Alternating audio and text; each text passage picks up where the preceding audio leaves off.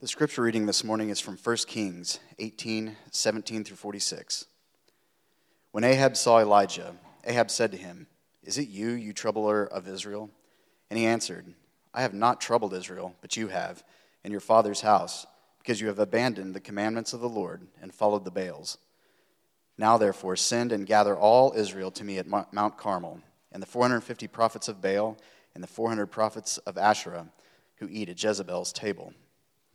So Ahab sent to all the people of Israel and gathered the prophets together at Mount Carmel. And Elijah came near to all the people and said, "How long will you go limping between two different opinions? If the Lord is God, follow him. But if Baal, then follow him." And the people did not answer him a word. Then Elijah said to the people, "I, even I only, am left a prophet of the Lord, but Baal's prophets are 450 men. Let 2 bulls be given to us, and let them choose 1 bull for themselves and cut it in pieces and lay it on the wood, but put no fire to it.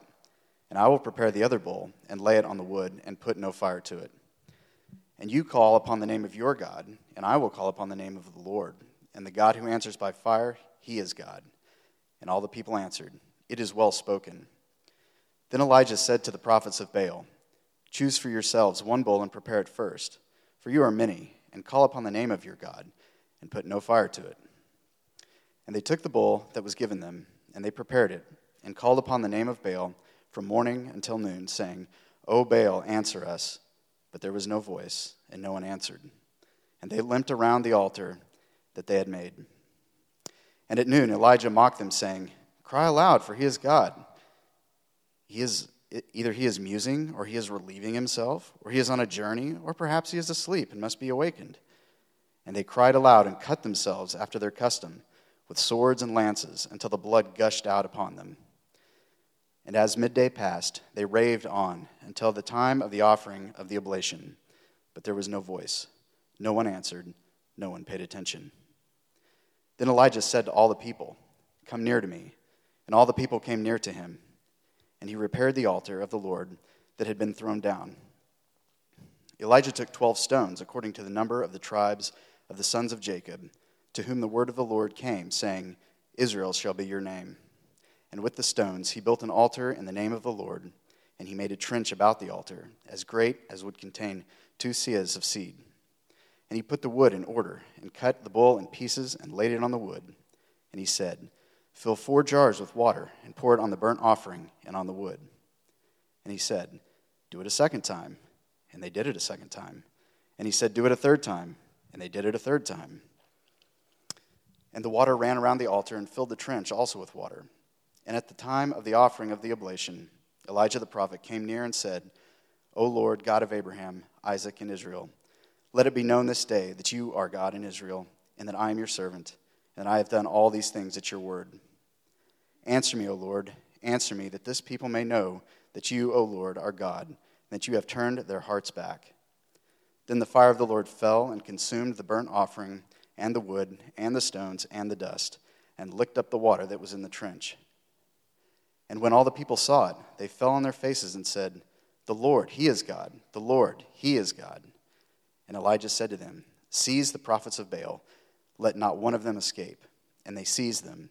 And Elijah brought them down to the brook Kishon and slaughtered them there. And Elijah said to Ahab, "Go up, eat and drink, for there is a sound of the rushing of rain." So Ahab went up to eat and to drink, and Elijah went up to the top of Mount Carmel, and he bowed himself down on the earth and put his face between his knees. And he said to his servant, "Go up now, look toward the sea." And he went up and looked and said, "There is nothing." And he said, "Go again 7 times. And at the 7th time he said, "Behold, a little cloud like a man's hand is rising from the sea." And he said, "Go up and say to Ahab, prepare your chariot and go down, lest the rain stop you." And in a little while the heavens grew black with clouds and wind, and there was a great rain. And Ahab rode and went to Jezreel. And the hand of the Lord was on Elijah, and he gathered up his garment and ran before Ahab to the entrance of Jezreel. This is the word of the Lord.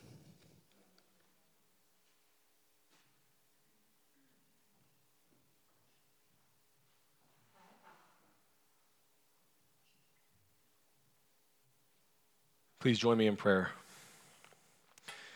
God, we hear and read this ancient text, and we believe it.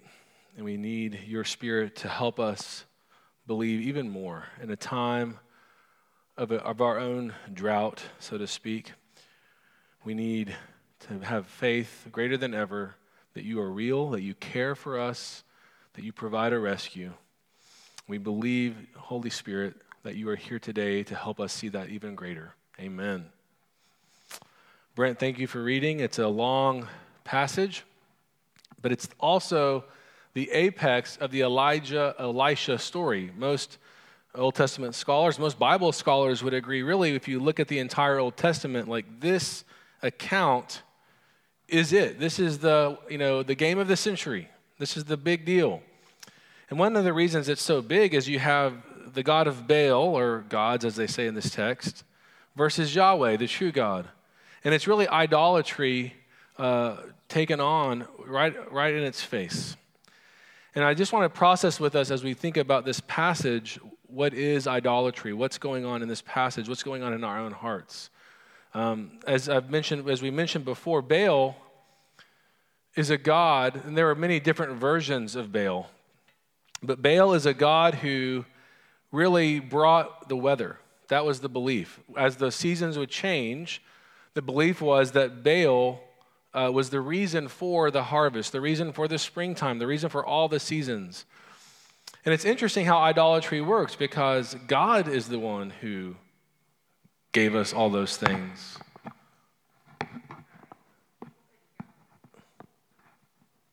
Okay, that's too loud in here. Can we turn it down in here? Sorry, everybody. Okay. All right. It's going to be really loud in here.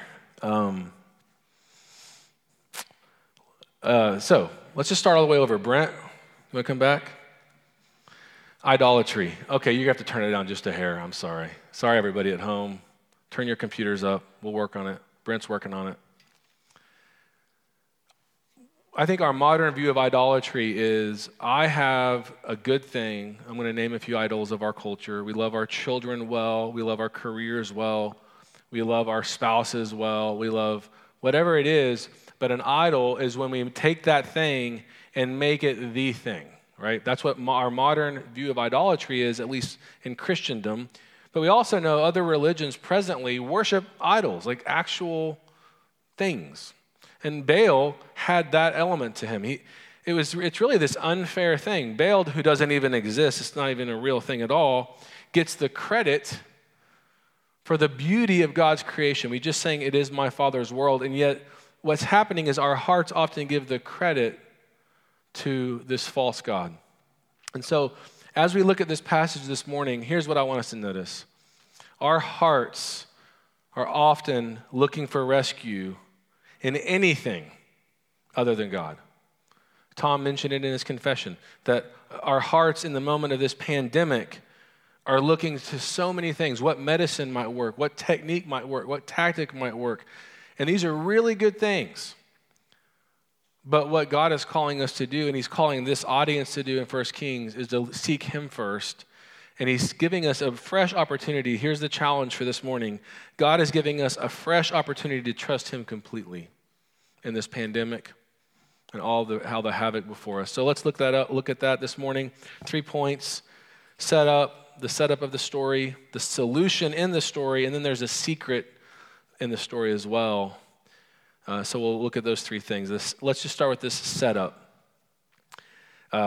We all heard it read. You probably are familiar with the story, but I think some reminding is helpful. Ahab, last week we discussed, Ahab is looking for Elijah. If you remember, if you're just tuning in, you don't even know who these people are, let me explain.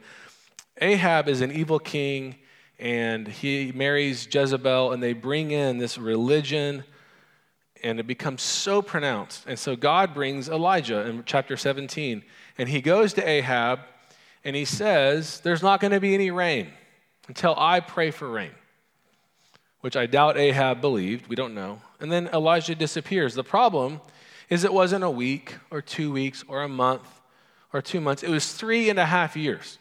And so in that time, Ahab's doing everything he can to find this guy, Elijah.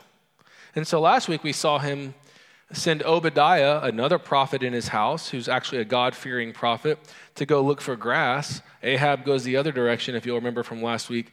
And Obadiah and Elijah meet, and Elijah's like, hey, go get Ahab. Tell him I'm ready to have a conversation. And Obadiah freaks out, remember? Well, finally this week we're following up to that. Obadiah does obey, goes and gets Ahab. Ahab meets Elijah, and you would think he would just want to tear him to pieces, just cut him down. But instead, here's what he says. Verse 17, is it you, you troubler of Israel? And it's a very fascinating technique. Because if you're Elijah, you did pray for a drought, and you spent 3 years, or maybe 2 of those 3 years, with the widow at Zarephath, and saw her own child die, and you revived him. And you have probably felt the weight of this drought. And now you come up to Ahab, and what perfect cunning to blame him. And I think that's just, I want to note that as we move forward, that oftentimes there are these half-truths. When someone else is really the reason for sin, oftentimes there's this shame that comes in and says, you troubler, you did this. Well, I want you to note Elijah's response, and I encourage us to use his response rather than doubting ourselves in these moments. He just looks back at Ahab and says,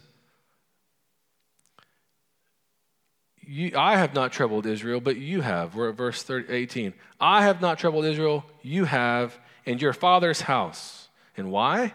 Because you have abandoned the commandments of the Lord, and you have followed the Baals. He's reframing that accusation. And I just want us to realize we get accusations all the time, a lot of times from inside our own bodies, our own thoughts, our own shame. And what the encouragement is here is Elijah is able to stand solid by faith in the face of Ahab and who knows what army is with him, we don't know, and just say, no, you're the trouble. And he speaks truth. And then he lays down a challenge, right? And you all know the challenge. We've seen the story. But basically, you go get your prophets. I'll be the single prophet. And we'll kind of have this battle, and we'll see who's going to win, who's God's real. And that's the setup. But I want to draw you to the second part of this setup that's important, is who is the audience. And you think it's Ahab, and you think it's maybe the prophets, but it's not. It's the Israelites, the people whom we relate to.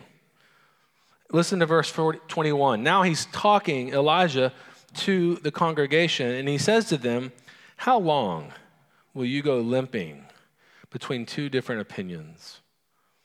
How long will you waver? How long will you do this? And the point there is these people that he's talking to have not left God out. They think they're followers of Yahweh. But what Elijah is showing is no, they're not, because they have let seek in these false idolatries that they've also are letting rescue them. Think of Joshua famously, where at the very end of the letter of the book of his name, he says to the tribes, choose this day who you will serve. As for me and my house, we will serve the Lord. And we also know famously, Jesus says you cannot serve 2 masters, right? And then also in Matthew 12:30, he's having an interaction with Pharisees who are accusing him of being filled with the devil. And he's explaining that that's impossible. And then in verse 30, he says this, whoever is not with me is against me. Whoever does not gather with me scatters. So the setup of this entire account is this. We are prone to follow God, believe in Jesus, but our hearts are often infected by other things, infusing those things with something that isn't even there, giving life, false life to things that are inanimate. Netflix's stock has gone up. Anyone has heard this? I heard this from Eddie. We love Netflix. One of the things at least several of us are watching in our house is The Crown. Last night, I think it was yesterday, maybe 2 days ago, we saw my favorite episode to date. I'm going to just break it down for you. Prince Philip and Queen Elizabeth are now, and they're like 40. I don't know. It's 1969. So however old they are today, minus all those years, is how old they are. That's how old they are in this episode. Maybe 40 years ago. Was that 50 years ago? They're in their 30s. Okay. It's 50 years ago, so celebrate that. And Prince Philip is, as you know, he's just has nothing exciting in his life, but this is the moon landing episode. This is the episode where they're going to target the moon landing, and Prince Philip is like an aviator himself, and he becomes enamored. And the episode is beautifully shot where you see just the actor is able to just exude adoration for what's going to happen with this moon landing. And then there's also a juxtaposition with that reality and how much he hates religion. He goes into this local, I guess they have a local church on the property, and the gentleman they call him the dean, but he's the priest, I guess, Anglican priest, is just really, really old and boring, and Prince Philip's like, this is ridiculous. So they hire a new guy. New guy comes in this episode and asks for a building on the property where he can host a lot of burnt out pastors. And so they're going to gather there. They bring Prince Philip in to say, look what you've given us, this place. And he sits down in the group, and they all begin to share their heart. And he finally, you think he's going to have a breaking moment where he acknowledges, he's like, this is a waste. I'm using my own paraphrase here. I didn't research the exact, but this is a waste. You sit and read, and you sit and talk. You need to be people of action. Right now, they're landing on the moon, and you're sitting in this room and clean up this mess, and he walks out the door. And as a pastor who has heard that accusation many times, I felt exposed. But as the episode wears on, he's tracking the moon landing. People in his family will sit down for parts of it. I felt very much, this is me with documentaries in my house. Like, people will hang out for about 5 minutes, and then they're gone, but I'm like locked in. He's locked into this moon landing, and you can just see every cell in his body wishing he was on that moon. And afterwards, when the 3 astronauts are going out on a tour, they come by Buckingham Palace, and he gets 15 minutes. And he gets in this room with them for 15 minutes, and they're all having a party before the 15 minutes. He's writing out his questions. He can't wait to meet these men who've stood on the moon. They've been as close to God as anybody. And they come in this room, and this scene is so amazing. I'm ruining it if you've not seen it, so sorry. It happened in 1969. He begins to interact with these men, and the answers are just stale. Finally, he's like, what was it like? I don't mean technically, but just, what did you feel? And one of the guys, well, I'll be honest with you, we were so focused on the science and how, all this and that, and you can just see him crashing down emotionally. And he looks down at the questions. There's several more. And they said, anything else? And he's like, no. And the session ends.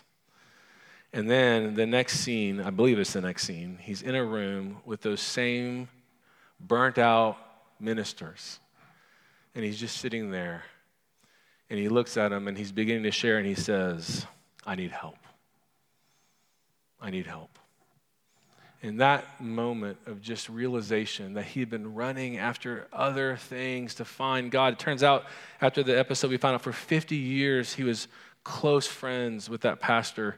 They founded this institute. I don't know all the details, but I want us to know, brothers and sisters, the setup this morning, point 1, is we need help. This pandemic is exposing our idols. It's exposing all the ways we find comfort apart from God. And let me be clear, I'm not trying to draw a guilt trip. You need to look at social media, fine.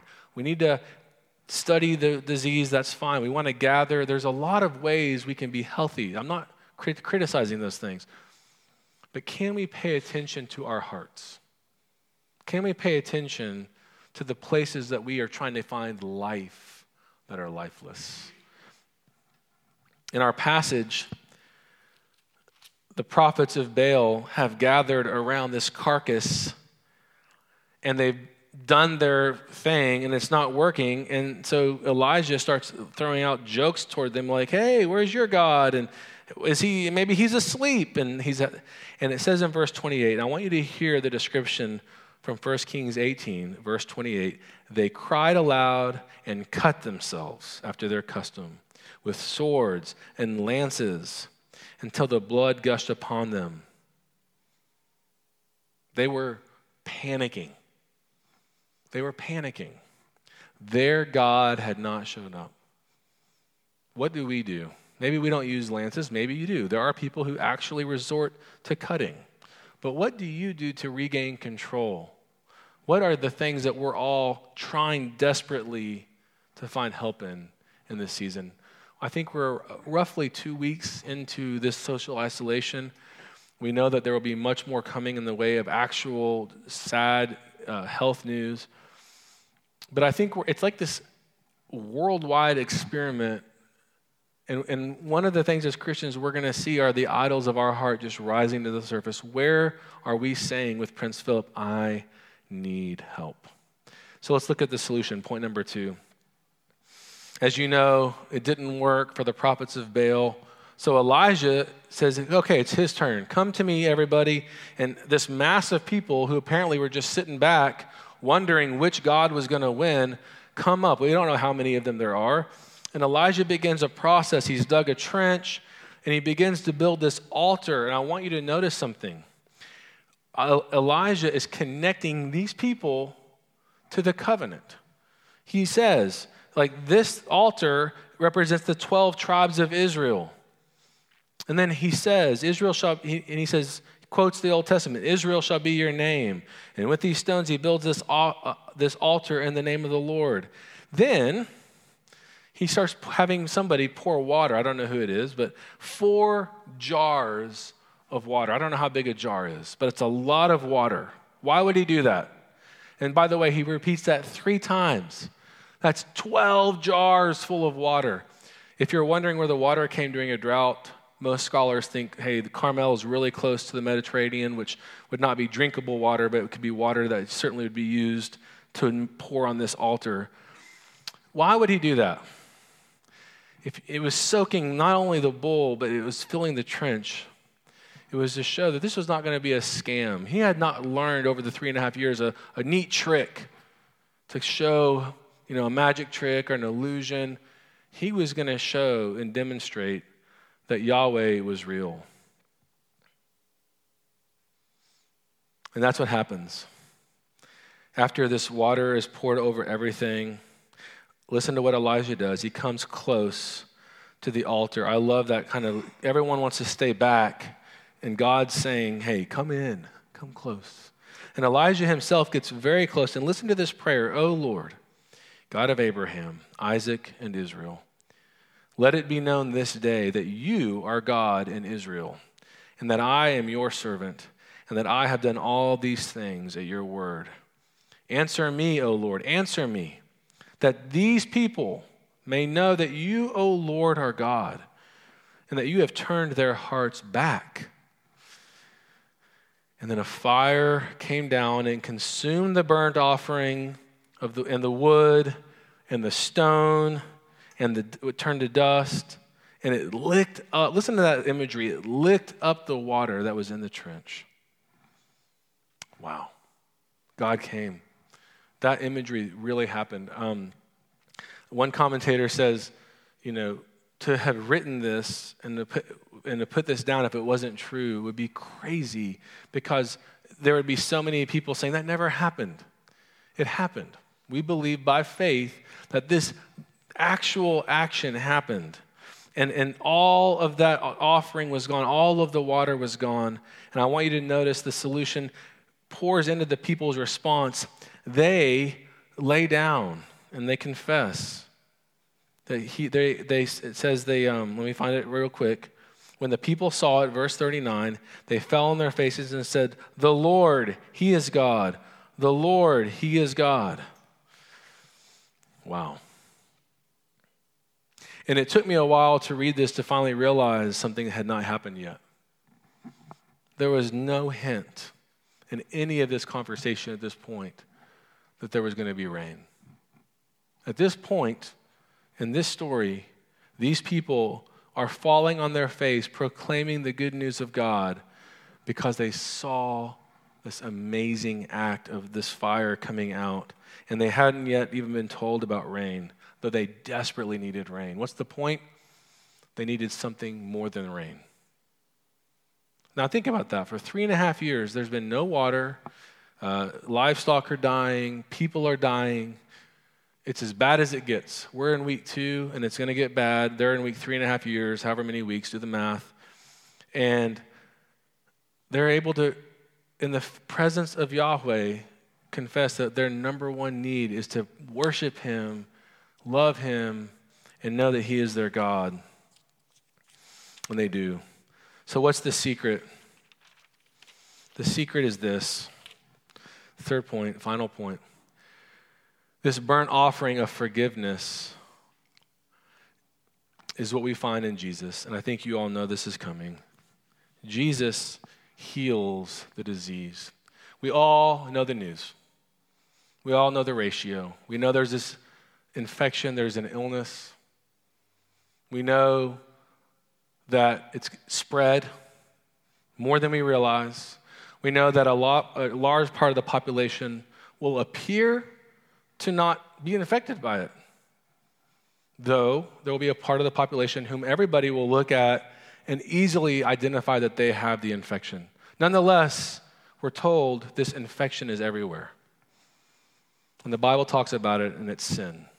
And the ratio of its death is 1-for-1. We're all wondering about the percentages. What percentage? 1-for-1. Yes, I'm not talking about the coronavirus. I'm talking about the way sin has infected us. And what God is showing these people and those that bow and worship understand is that their need is far greater than just some rain, though that's amazing and is needed. Our need is far greater than getting through the next 2 weeks, the next 18 months, whatever the length of time is, though we are begging and praying God for provisions. Please, let us not take our eyes off the fact that our desperate need is to walk with God through the blood of Christ, Jesus Christ, his Son. Right? Jesus goes to the cross, and I want you to hear this. He becomes the greater Elijah. In our passage, notice you have the people who, by the way, have all broken the covenant. They deserve death. And yet, God calls them near. And God provides Elijah, who does this perfect thing, and then God consumes on the other side of Elijah this altar. And I want you to hear the words again that Elijah says. When he prays to God, he says, O Lord, God of Abraham, Isaac, and Israel, let it be known this day that you are God and that I'm your servant. And listen to what he says. He doesn't say what these people have done or what they've earned. He says, what I have done. I've done all the things in your word. Answer me, O Lord, answer me, that this people may know that you, O Lord, are God.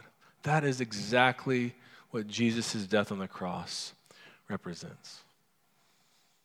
He has gone before the Lord, and he said, I have done everything. Remember the high priestly prayer in John 17, Lord, I have fulfilled your commandments. I have done what you've asked. Please spare these people. Please show yourself to these people. Send your Holy Spirit to us that are now the church today in the modern era. But instead of putting a bull on an altar, he himself climbs on that cross and is crucified. This week I was meeting with, via Zoom, our training guys in training for elders and deacons, and we're working through a book, and one of the things it was talking about is how subtle heresies can seep in, and the heresy of docetism, that God is not fully man, he's fully God, but appeared to be man, talking about the nature of Jesus. And the point the author was making was it really kind of seeps into these weird places where, for example, I think one area is Jesus' pain on the cross. I think we're tempted to say, but he was God. You know, and what the Bible clearly presents is Jesus was 100% human and 100% God, but on that cross, he felt the pain of death. He felt it. The agonizing pain of death. And I think most of us, maybe we don't think we're docetists. Maybe what we do is we say, yeah, but we know the end of the story. He rose. right? And that's actually true. We don't want to miss the pain and miss the heartache and miss the weeping of the Friday and just miss Saturday completely and jump to Sunday. But we do want to jump to Sunday, Easter Sunday, and celebrate the resurrection. And understand this, that is our resurrection, and we already have that in Christ. So we as Christians can actually come as those who have been died with Christ and risen with Christ as we face this pandemic, as we face any troubles, and rest in the blood of Christ. This morning I was meditating. Actually, I'm listening to a Lent service from last year a good friend of mine has put out. And it reads a passage of Scripture. You listen, and then it asks questions like, what were the images, the thoughts, the feelings you had? And then it reads it again. And it's a great way to read the Scripture, to just meditate, to chew. And the passage this morning is Isaiah 6. I've read it, I've heard from it, I've used it in sermons, I've preached from it, but the challenge is to sit there and receive it like I've never heard it before. And for the first time, I really tried to picture. Remember, Isaiah 6 is the passage where Jesus, the triune God, however you want to conceive, scholars would say, pre-incarnate Jesus is on the throne. Isaiah, who's already been a prophet, been invited in to the throne room. And the train of his robe fills the entire room, and there are these angels, these beings on either side of him. And I'm trying to not picture those like cutesy little ones, but I'm trying to be more realistic in this morning, and just putting myself in Isaiah's spot of just, he is seeing God, and the angels are crying out, holy, holy, holy. And you just think to yourself, if you saw that place, everything else would be easy to face, right? In fact, it's so profound that he cries out, woe is me. Why? Because what have I been saying to people about this God? It's all incorrect. Look how glorious he is. Words can't express it. If we could see but a glimpse. But we would also, when he whispers, who will go?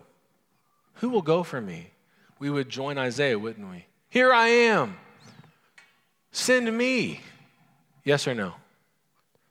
Who in this room? Less than 10 would go. I want to say 0 without that middle part. Do you know that middle part? Here's the middle piece. One of the cherubim flew down with a coal representing the cross, touching his tongue, the very thing he needed to do his calling, burned it. And it says his guilt was removed and his sins were forgiven. That is what the cross provides. That is what you are longing for. That is what I'm longing for. All of these things we're trying to figure out is because we're desperately afraid that we'll be exposed. We aren't placing our trust in the fact that when we die, we will be called good and faithful servants on the merits of Jesus. And yet that is what he's given us.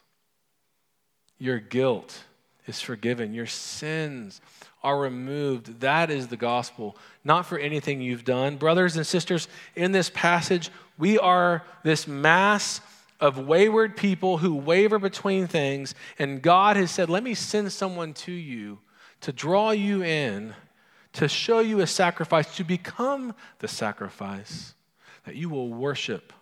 And that's what we do. And now, as Paul Harvey used to say, here is the rest of the story. The rest of the story. I love the way the story ends. I'm not sure I can tie it all together with a bow, but we have about a minute left. I just want you to notice. Elijah looks at Ahab, his enemy, and says, go up and eat and drink, for there is a sound of rushing rain. Was there a sound of rushing rain? No. So Ahab went and ate and drank. He didn't. He's like, great, this is awesome. I'll go do that. But Elijah goes up to Mount Carmel, and he has his servant pray, or no, he prays, his head between his knees, and then he has his servant go out and just simply look. So the servant goes out and looks toward the sea, and there's nothing. And he said, go again. 7 times. And there was a little cloud, apparently the size of a hand. I have no idea spatially how you make that declaration, but it was a little cloud, and they knew. God, yes, Jesus, yes, the Holy Spirit, yes, God the Father. The triune God was bringing the rain, bringing the cure, bringing in glory. I'm just struck by the fact that all of the praising, all of the coming back to the throne, a room of grace by this throng of people happened that long before the rain came. We don't know when our rain's coming. We don't know. We don't know when we'll be able to be together again in this room, when we'll be able to have graduations and just all the things we're missing. We don't know when we'll have our last funeral because of COVID-19. We don't know when we'll have our first. But we know that God is real. And we know that he is the one who can meet all of our needs, that we can trust 100% in him. Yes, we can watch the news. Yes, we can check Facebook. Yes, we can do things that bring comfort, but let those things be avenues to know and love Jesus more, not ways to avoid him. Let God be your source of comfort in this time. Pray to God. Seek God. Let us pray together. Lord, we relate so much, I do, to these people who seemingly knew about you and followed you, but often listened to this other cult, listened to these other explanations, listened to these other gods in place of you. Lord, none of us that I know do that here as profound or pronounced as they did. But I think we know enough about our hearts to know we are prone to wander. And in times like these, our anxieties are exposed, our false hopes are exposed. So we thank you that you are a merciful God. What we see in this passage is mercy. You give every opportunity, and you prove yourself to be true. And so this morning, we renew our covenant with you through repentance by saying we trust in you. We praise you that our guilt is removed, our sins are forgiven. We praise you that right now we stand resurrected. We stand as those who are already, in one sense, dead and raised again, as if we were already in heaven. And now we can say with Isaiah, here we are, send us into this problem, send us into our special fields where you would have us, whether it's loving a local neighbor, being involved with legislation on some level, or in the medical center, wherever we're called, let us go as missionaries for you to do the work you've given us to do for your glory. Amen.